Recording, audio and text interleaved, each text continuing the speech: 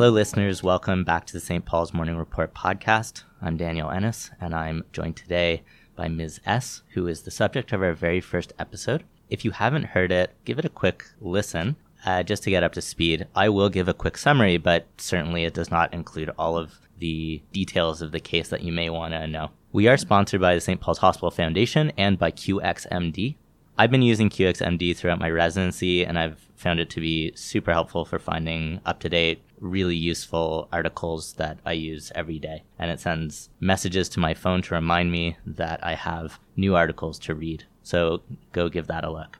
I'm going to give a quick summary here. So Ms. S. is a young woman with a history of early onset diabetes. In the fall of 2016, she developed symptomatic heart failure, a forehead and antecubital fossa lesion, and parotid gland swelling. She was found to have lymphadenopathy in the chest and abdomen, as well as severe mitral regurgitation with pulmonary hypertension and severe coronary artery disease.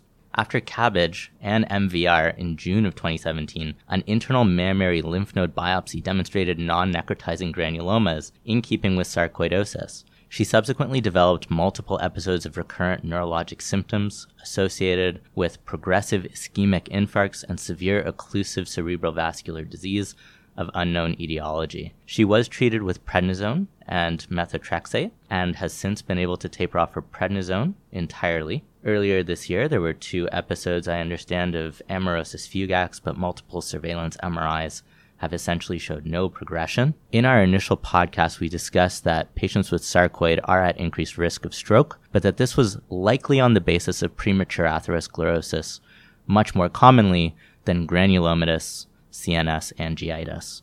So with that, I'll introduce Ms. S. Ms. S., thank you so much for joining us today. Hi, thank you for inviting me. It's my pleasure. The purpose of these follow-up interviews is really to get a sense of what your experience was like going through the medical system as someone without a clear diagnosis. And while you ultimately did get a diagnosis, it took a long time. And before we started recording, you had been talking about how there was quite a delay before you really got to the bottom of things. Do you think that you can speak to that a little bit and elaborate on what that was like, the waiting game that you had to play? No, absolutely. It was I initially had symptoms in 2016. I had reported that, they've been giving me x-rays and all this, tests, and they found out that I had a rip in my heart tear, maybe about February or March, and they were going to get me in to get that repaired. I still had heart failure symptoms throughout the whole episode, and to get into the hospital, I needed to go through a few procedures in order to be fully admitted to the hospital for the full surgery, and so that took a long time. They start with, let's say, an MRI, and then 2-3 weeks later, maybe a CT scan. It was in a few weeks interval, and it was taking way too long, and at that point, by the close to end of May, I was not able to breathe properly, and I was edematous. I was coughing and throwing up. I couldn't sleep at night because I was, sweating profusely. So I literally phoned my cardiologist's office and said, look, this is what's happening. I cannot wait another few weeks for another test. Like I said, I need help right now. And they booked me for a angiogram 1 week later, end of May, actually May 31st of 2017. And that's when they found out, oh my goodness, you not only have a heart tear, you have, 3 bypasses, and, your heart rate is sky high, your blood pressure is sky high, this is sky high. And so after the angiogram, the doctor, told me all of this, and I just smiled at him. And I said, yes, I know. And he literally just told me I'm just too dangerous to, leave the hospital. I said, you're just too dangerous. You can't leave the hospital. So it was a journey. We definitely we run into that frequently, where it takes the symptoms to get worse or the development of a new symptom before people put a case together. And sometimes when someone has non-specific symptoms and they come into the office or the emergency department or wherever, the patient comes in saying it's an emergency, and in essence, sometimes they get sent home saying like, well, come back when it's a catastrophe, right? Like, come back when it's so bad that we definitely know what you have. And I get the sense from you that you kind of felt that way, that like you were getting sicker and sicker, and things weren't moving as quickly as possible. So ultimately, like you said, you kind of had to take it into your own hands and advocate for yourself. Have you still had to advocate for yourself throughout your care, or have you found some allies in the medical system who have helped push things along for you? Oh, definitely. Even in the hospitals, I was in the cardiology unit. I was admitted into the cardiology unit, and, I had, a few registered nurses that were on my side, and they were, supporting me and kind of even talking to the triage team and letting them know that, I needed a surgery. I was pretty much top of the priority list to get a surgery because of my age and condition. And I had a lot of supporters. I actually gained a few, people to help me during this whole process. So it wasn't all negative. Like I got a good cardiologist, a rheumatologist, a neurologist. So, it did end up well, but it was a long journey. We're going to talk a little bit about the bad side of things, but you actually pointed out such an important item, which is that sometimes there is some silver lining, or there are some positive things that do come out of being sick. Not that anyone should have to be sick to have those good things. Were there any other positive things that came out of your experience? It's really interesting you ask that, because I actually work in the healthcare as well, and I actually take care of senior citizens. So, I've always been on the side where I'm like helping people, and I've never been on the receiving side of it. And it's really humbling to experience what it feels like to be a patient, to be on that side where you actually need help, and you have to humble yourself to accept the help. Some seniors I work with can't accept the fact that they can't do things that they did before, and they need the help. And so I kind of learned to be able to sympathize and understand my clients more, the seniors more. So that I think that was one positive thing, definitely. So it's given you kind of this different perspective Absolutely. on what it's like to be a patient. Absolutely. It was humbling. So you went pretty quickly, not as quickly as you'd like, but relatively quickly from being overall a healthy young woman with diabetes in the background, but a healthy person, to being a sick person. Can you tell me kind of how that felt in your head? How did you actually think through and manage that emotionally? Well, I went from having, zero meds, just taking vitamin supplements, to having all these medications, especially very strong medications like the methotrexate. And it's just, sometimes I really wish I didn't have to take it, but I know I have to. And I'm the kind of person who kind of thinks, more positive. I have to take this to, to survive. So there's nothing I can do except embrace it, accept it. I know some people can't do that, but, that's just who I am and my personality. So, of course, I would like to live without medications for sure. But for now, I'm just accepting, embracing it, trying my best, and just living my life. Do you think that this is a bit of a tangent, but do you think that it's easier to take medications that instantly make you feel better as opposed to medications your doctor tell you they will keep you feeling good? Well, for me, it's just about the outcome. And if there's a medications that would better my condition, but for example, it would have a very negative side effect, then I would have to outweigh the pros and cons before I take it. There's no medication that, for example, that you take that the cancer would disappear, for example. There's always improvement, but for me, it's just, whatever I have to take, I take, and I have to assess the risk of taking certain medications. If there's a medication, as I said, if the sarcoidosis can disappear, if it can improve within time, definitely I'll consider taking it. So that's all so true. Where did you go or who did you turn to for information about medications? Because methotrexate is kind of a classic one where if you look online, the side effects look really scary. And, 90% of people who take it feel great. They actually feel better. The medication works really nicely. How did you kind of square those things together? Who helped you navigate that? Well, it was actually a rheumatologist that had prescribed me the methotrexate. And actually, I was on oral and now I'm an injectable. And, she was the one that gave me the information. I also looked online about that. And, it's interesting you say some people feel better or they feel great, because sometimes I don't feel good. After I inject myself, I actually do it right before I go to bed, or else I actually start feeling nauseous and kind of a dizzy. So I think those medications are like a hard sell, right? You say, great, the prednisone definitely made you feel better, right? We all agree that reduced a bunch of your symptoms. Absolutely. The one that's going to keep you feeling good and help you get off prednisone is also the one that makes you feel nauseous or have Absolutely. headaches. But then when you're on it and you're feeling good, you're told that means it's working. If you don't have any symptoms, that means it's working. Same with like blood pressure medications, right? Like most people don't have symptoms of blood pressure. They just have the future problem, right? Like future Daniel's problem is if he has a heart attack or stroke. But today Daniel's problem is I don't like taking medications. That can be really hard, I think, for many people to manage. It seems like you have kind of found a good balance for yourself, a good understanding of how your medications work for you. Most of my medications, it does work. I would say it does work. I mean, it's not getting any worse. Obviously, it's working. But I have to exchange a lot to get that benefits. I'm more tired than usual. Or again, as I said, I can get nauseous and dizzy. So instead of going for a jog, I have to lie down and sleep for a few hours. So, definitely. But I have to do what I have to do. And it's kind of like, at least, I'm limited in what I can do compared to before.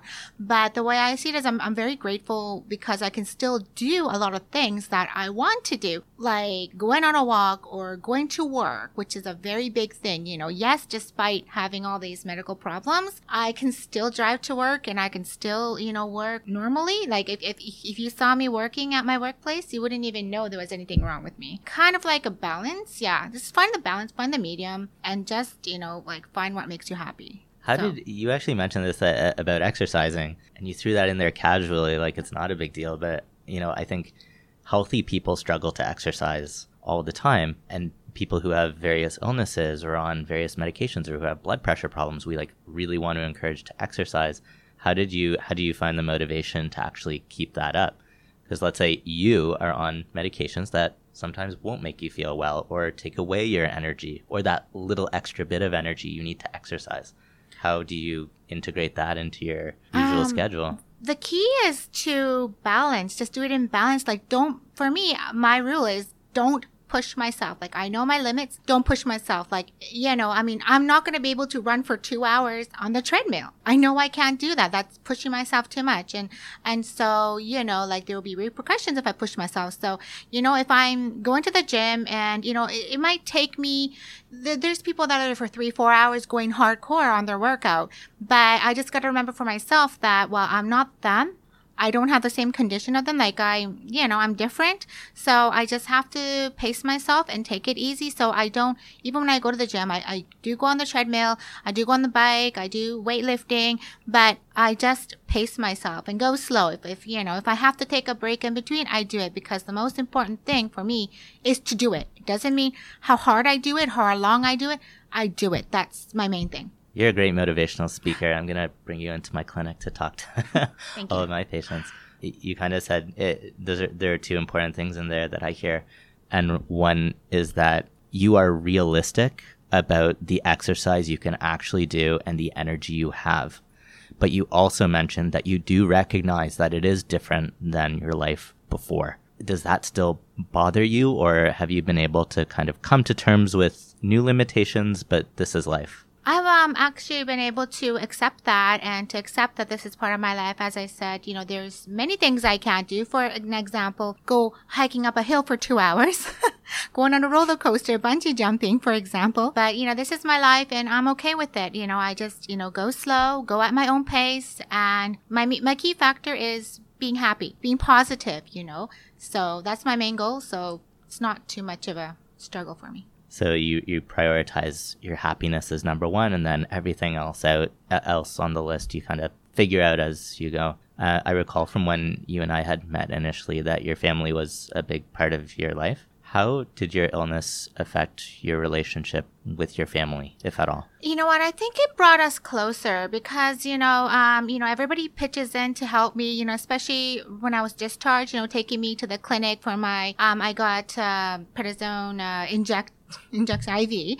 And, they took me there and they knew I would be very, very, very sick. So they drove me, waited for me until I was done and took me home. And I think it just united my, family a bit more closer and working together. And, everybody's trying to work together to help me and just, make me feel better. So that's one positive thing. How about your relationships with like friends or coworkers? How did they understand your illness? Because you don't necessarily tell everyone that you know about every aspect of your disease or your limitations. And because from the outside, you may actually look totally healthy, they won't necessarily understand that it's actually hard for you to do certain things and not others. Well, I think that they sympathize with me, and actually that made me realize how much they care about. I mean, I knew they cared, but, it kind of truly shows what kind of person they are and how much they care for me. And, as for my limitations, I just straight out tell them. Like if they invite me to go for a 2-hour hike, I said, I can't. And they're very understanding. And, I've had several of my friends tell me that you are very strong and I admire you, like for what I've been through medically. So I think to some I can be an inspiration to think positive. As I said, I'm a very positive person. So maybe that's another silver lining that you've uncovered some kind of qualities that you possess as well. So now you're in, as far as I understand, a bit more of a stable stage of your disease.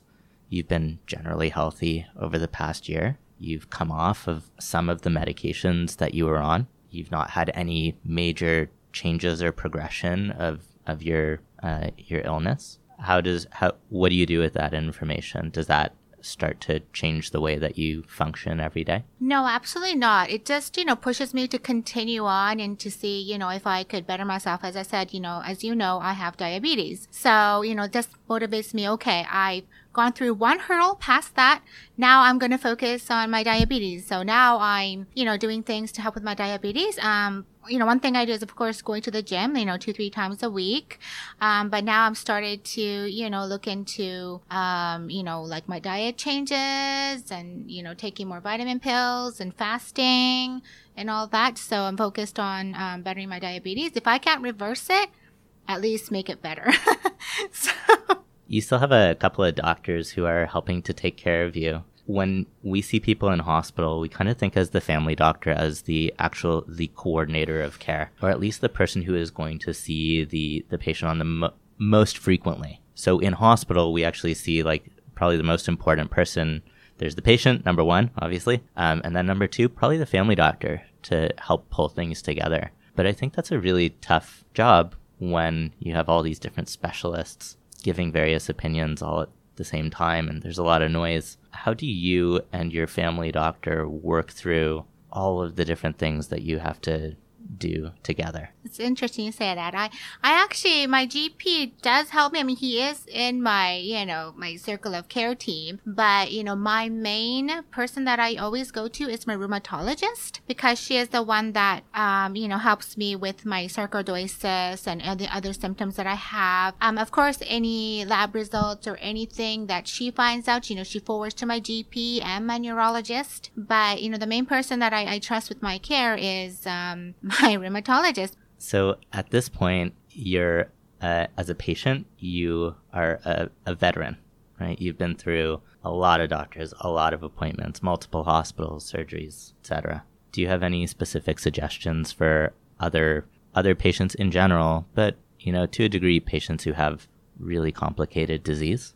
Just to, the main thing for me, how I live my life is just, you can't be 100% stress-free. But, there's things you can do, the way you can think that reduces the stress. Because to me, this is what I realized in the hospital. Stress can cause illnesses, whether it's cancer, whether it's, whatever. So just to really live your life, like, positive. And just, my number one factor for me was my work. I love what I do. I go in smiling, I go home smiling, and this is not even a joke. So just to stay positive, and I know it's easier said than done, and it's not easy for a lot of people, but that's my advice. Thank you so much. That's really nice to hear. I really appreciate you coming in to chat with us. You're welcome.